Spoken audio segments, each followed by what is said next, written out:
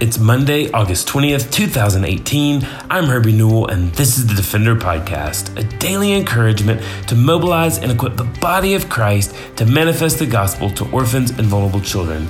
This daily podcast is a ministry of Lifeline Children's Services, and I'm coming to you from Birmingham, Alabama.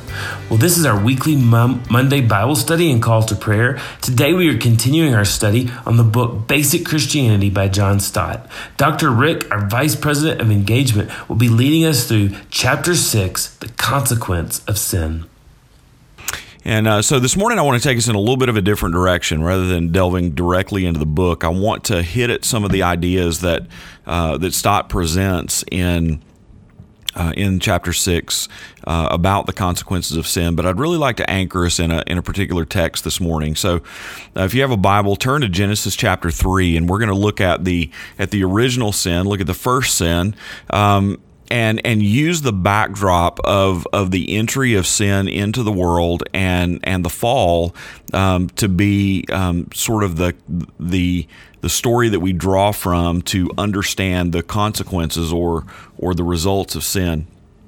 And of course, we won't take time to read the entire text, but we know the story of what's recounted in Genesis chapter 3. And so, in the fall, the serpent comes to Eve and tempts Eve with the idea of becoming like God, and taps into something that had obviously been selfishly stirring in Eve prior to even this moment. And so Eve takes of the fruit of the tree of life, and she eats it, and her eyes were opened.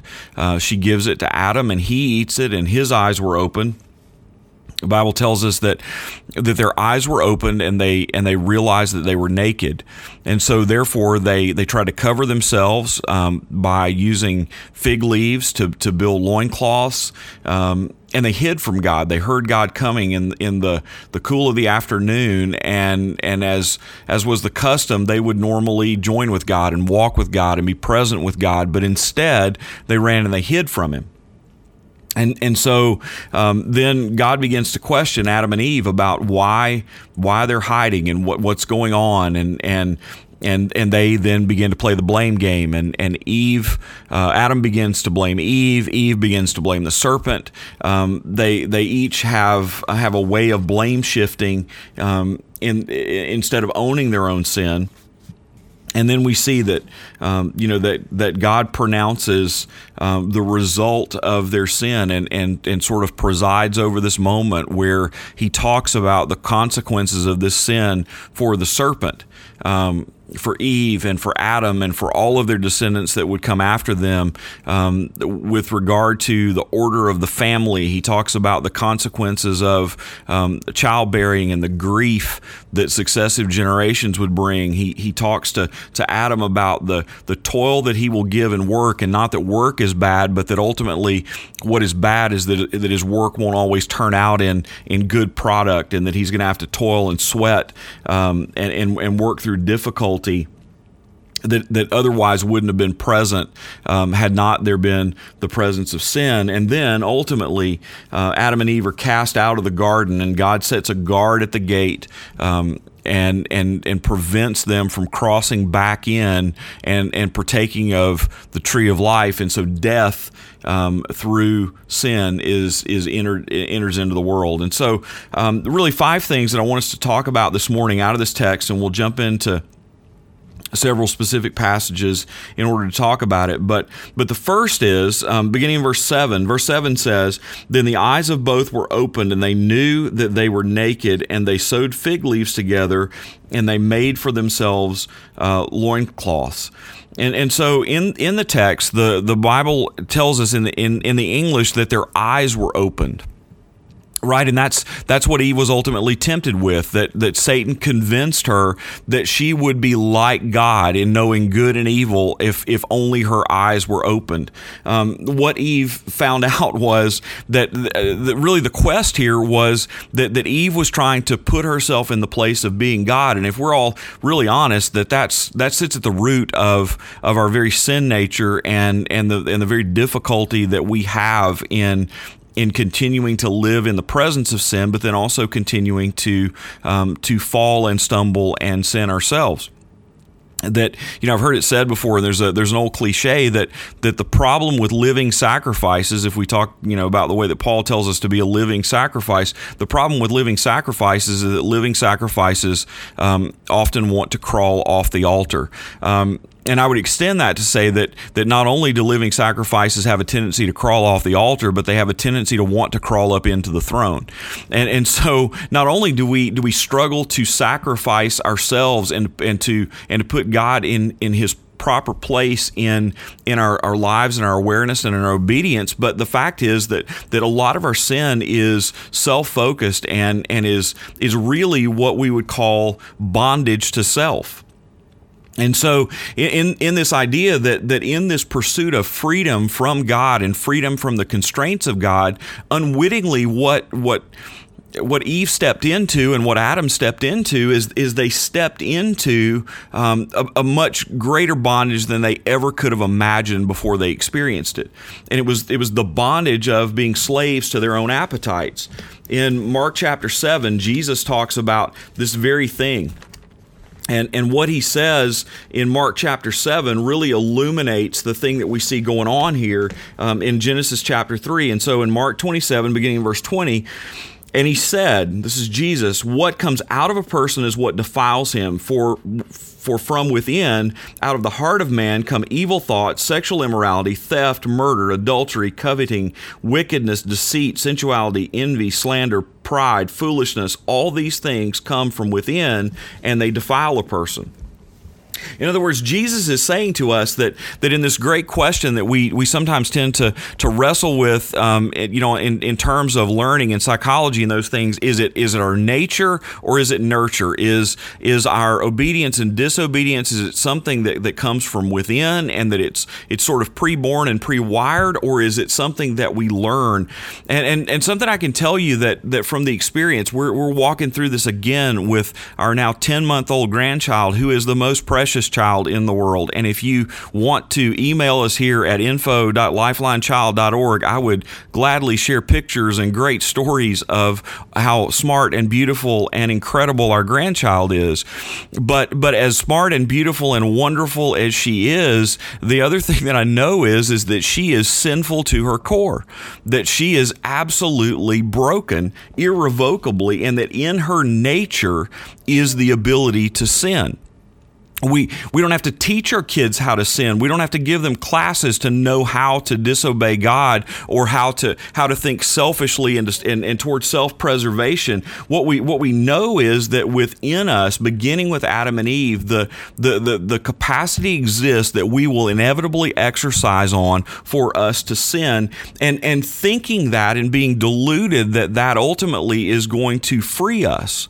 And we so many times look at our sin and think only if we can cast off the bonds of laws and rules, only if we can cast off the restraint of God's intent for us or expectations of us, then we can be free. But the truth is that when our eyes are opened, what we begin to realize is it's the depth of our own needs and wants, our seeking of freedom that leads us toward being slaves to our own appetites, and we are in great bondage. And so Jesus came ultimately to die, to pay the penalty for our sins, but to free us from our seeking of freedom. Number two, if you go down to beginning in verse 8, we see the second thing, and that's alienation from God. It says, and they heard the sound of the Lord God walking in the garden in the cool of the day, and the man and his wife hid themselves from the presence of the Lord God among the trees of the garden. But the Lord God called to the man and said to him, where are you? And he said, I heard the sound of you in the garden, and I was afraid because I was naked, and I hid myself. Jokingly, I told our staff today as we were studying this passage that that this was the first episode truly of Naked and Afraid, and whatever that TV show's about, I really don't have any idea other than just seeing advertisements and promotions for it. But this is really the first moment of truly someone being naked and afraid. And the reason that they were naked, they realized their nakedness, and the reason that they were afraid is because they were completely aware that what they had done they had disobeyed God, and they had ultimately alienated themselves from God. And in the very core of their being, Adam and Eve knew that they were not made to be separated and be apart from God, that their sin had caused something that was unnatural. Many times as I've preached funeral services and have ministered to families of believers who have lost their loved ones, I think one of the things I see over and over and over is that many times as believers we have mixed emotions as we grieve. And sometimes, quite frankly, we don't grieve well. And the reason is because we think that we shouldn't have grief. That somehow, because we know and we have the assurance that we're going to see our loved ones again in glory, that we really don't give ourselves over to the hurt and the separation that we feel in the moment because they're not with us. And truly, what I would say is that we grieve like those who have hope, not like those who don't have hope. And so we grieve differently, but yet we should grieve. And why we grieve is because of this reason that we are made for relationships that do not end. There's a sense in us that we know that something is wrong when a relationship is broken, and when we're out of the presence and out of the lives and out of the immediacy of each other, that death has robbed us of something that we're not supposed to be robbed of. And in the same way, Adam and Eve were standing in the midst of this experience of being robbed of an unbroken, unfettered relationship with God, and they knew it. And they were scared, and so they tried to cover themselves, and they tried to fix it, and they tried to do everything that they could. But what we understand and what we know now is that we can do little much about the brokenness that we experience, that Jesus came, that Jesus lived, that Jesus died, that Jesus rose again, ultimately to fix that alienation. We know that in account after account in the Old Testament, as people encountered God, that there's this rhythm of people, when they encounter God in presence, that they come undone, understanding their own sin and understanding how far they are from the character of God. But praise the Lord, we can look at Matthew 27:51, that great passage that upon the death of Jesus, that the Holy of Holies in the middle of the temple was torn from the top to the bottom. And it's significant that it's from the top to the bottom because it means God did the tearing. No one stood on the ground and tore the Holy of Holies. No man ripped the Holy of Holies and opened up the presence of God, but God ultimately opened up His presence to us through the work of Jesus so that we don't have to remain alienated from God. If you go down to verse 11, we see the third thing, and it says, "And He said, being God, who told you that you were naked? Have you eaten of the tree which I commanded you not to eat?" The man said, "The woman whom you gave to be with me, she gave me the fruit of the tree, and I ate it." Then the Lord God said to the woman, "What is this that you have done?" And the woman said, "The serpent deceived me, and I ate it." And so, in other words, the blame game starts here. And what happens, we see the third point, that ultimately enmity starts with others as a result of sin. That part of the consequences of sin is that we're going to be in war and conflict and disagreement, and that the presence and the reality of sin means that there is always going to be strife. That immediately they didn't own their own sin. Adam didn't admit his own sin. He pointed to his wife and he said, "She's the reason." Then God asked Eve, and she didn't own her own sin. She pointed at the serpent and she said, "He's the reason." Adam even intimates in here that maybe God's the reason. If you didn't give me this woman, if you didn't create her, then maybe I wouldn't be in the place that I'm in now. But the truth is that as we deal with our sin, we understand that the reason that we have borders and the reason that we have laws and the reason that we live in the kind of world we live in is because of the deceitfulness of the human heart, and that ultimately our sin will put us at contention with others. James, our brother, writes to us a little bit about this in James chapter 4, and I don't like James many times because he steps on my toes. And this is one of those places. He says, "What causes quarrels and what causes fights among you? Is it not this, that your passions are at war within you?" Why? Because of sin, right?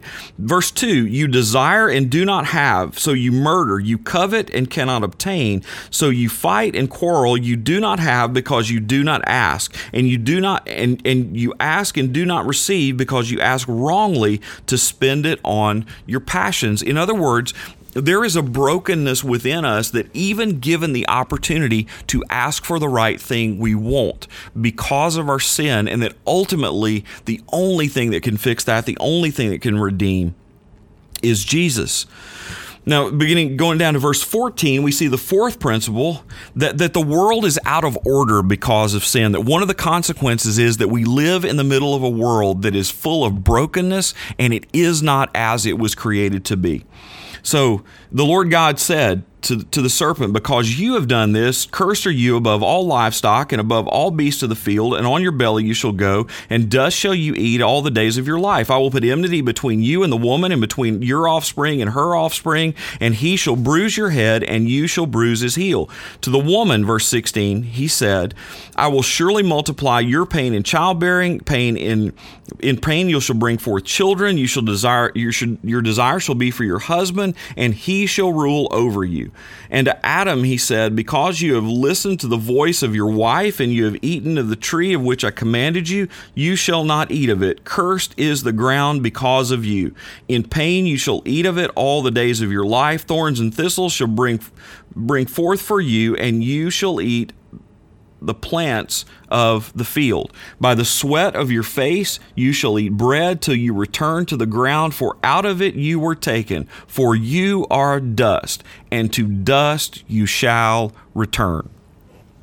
In other words, that we live in a world where death exists and it shouldn't. We live in a world where brokenness exists and it shouldn't. We're painfully aware here at Lifeline as we seek to bring the gospel to bear in the lives of vulnerable children and families, that we have work to do because something has gone wrong and something has broken as a result of living in a world that is affected by sin, that's full of disease, that's full of depravity, that's full of rejection, that's full of abandonment, that's full of all kinds of things that cause children to be separated from families, and children to be vulnerable. And so every day, I think we have to remind ourselves that if we are going to have the strength to deal with a world that is out of order and to speak into it truth, there is only one place that we can go. There is only one reserve that we can draw on, and that is Jesus. That Jesus has come and he has stepped into the middle of this mess to set it right through his sacrifice on our behalf. That God himself has done the work to atone for sin and to bring about the recreation of the world. And we strain for that day. We look forward and anticipate the day that the book of Revelation speaks about when this world will be made over, when things that we know that are broken by sin will be brought to an end, and that there will be a new heaven and a new earth where there will be no more orphans, and there will be no more widows, and there will be no more divisions, and we will live in unity because we will be living under the authority and under the reconciliation and redemption of our King Jesus. So then finally, we see this last piece that quite frankly Stott doesn't talk about a lot in basic Christianity, but I think we have to wrestle with, is that the final consequence of sin that we need to deal with is the consequence of eternal separation. If we look down in verse 21, it says, "And the Lord God made for Adam and his wife garments of skin and clothed them. Then the Lord God said, Behold, man has become like one of us in knowing good and evil. Now lest he reach out his hand and take also of the tree of life and eat and live forever. Therefore the Lord God sent him out from the Garden of Eden to work the ground from which he was taken. He drove out the man, and at the east of the Garden of Eden he placed the cherubim and a flaming sword that turned every way to guard the way to the tree of life." And so, in other words, there is this sense of eternal separation. Hell is a reality. That Adam and Eve were not just separated in this moment physically from the garden, but ultimately they were separated from a life that would continue and a life that would go on unending. And that ultimately our sin brings about spiritual death. It brings about physical death, but it also brings about spiritual death. And that we need the intervention of Jesus. Remember the story of the rich man and Lazarus in Luke chapter 16. The rich man, asks and says, couldn't Lazarus even just dip his finger in a little water and put it on my tongue, because I am on fire? I am burning, but I don't die, and I'm not consumed. He was talking about this position of eternal torment, and I think we need not forget that one of the consequences of sin is, except from receiving and following Jesus, that the destination of every person in humanity is hell that was made for the devil and his angels. A place of eternal torment, a place of eternal separation from God, a place of completely no hope, a place of no more redemption. And so this morning I would close by reminding us that is the destiny of every person in the world who doesn't claim the name of Jesus and doesn't become a follower of Jesus through the work that Jesus did on the cross. And so that ought to motivate us. I think we need to remember the consequences of our own sin, that apart from what Jesus has done for us, that we too would be in the same place, and that we identify with our own sin and our own need, and that should motivate us to carry the gospel and to carry the good news of what Jesus has done as far as we possibly can, and give it to as many people as we possibly can. Because ultimately they stand looking squarely into the consequence of eternal separation from God without the life-giving good news, the gospel. And so today, I hope you're encouraged to remember the consequences of sin and what it is that Jesus has redeemed us from. I hope today that you'll draw motivation, and that today, maybe God will put someone in your path that you can talk about the good news, and that you can celebrate being freed from the consequences of sin, both in this life, but ultimately in the life to come. Well, thanks, Dr. Rick. And this week, we are praying for the country of Guatemala.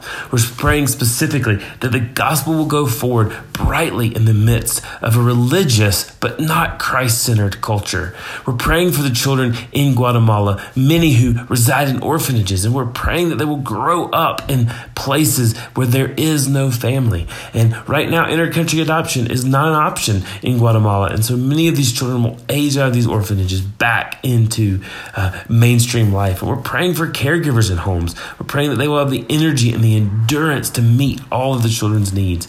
We're praying for our partner, Village of Hope, and we're praying for wisdom as Lifeline continues to partner with them through unadopted and caregiver training program. We're praying specifically for Todd and Amy Block, who are at the Village of Hope, that God would just give them wisdom and encouragement and strength. We're praying for that they would have the endurance and an ever-renewing sense of purpose, courage, and energy while they manage the home. And we're praising the Lord for the work that's being done at Village of Hope, and how they have been able to pursue serving HIV-positive children and teen mothers and their babies. Let's pray. Lord, we thank you so much for what we see you doing through Village of Hope in Guatemala. We thank you for Todd and Amy Block and for their faithfulness to follow you and to do what you asked them to do. And we just pray that you give them wisdom. Pray that you give them endurance. And we pray that you just renew their sense of purpose, their courage, and their energy. We just ask that you would help evangelical believers to take the gospel and to evangelize their country, so that the gospel would go forth in a very religious but not Christ-centered culture. And Lord, would we just change the hearts and the minds of the government, and change the hearts and the minds of the people, and direct them directly to you. Lord, we love you, and we are so grateful that you have such a huge heart for the nations, and specifically for the country of Guatemala. So would you be with her children and her people, and make your name and your renown and your glory bright in the country of Guatemala. In your name we pray. Amen. Well, thanks for listening to the Defender Podcast. For more information or connect with me, please visit herbienewell.com. To partner with Lifeline, visit lifelinechild.org. Follow us on Twitter, Instagram, or Facebook by searching for Lifeline Child. You can email us directly at info@lifelinechild.org. Beloved, will you allow God to use the gospel through you to impact the life of a child? Please contact us because we are here to defend the fatherless. We'll see you again tomorrow for the Defender Podcast.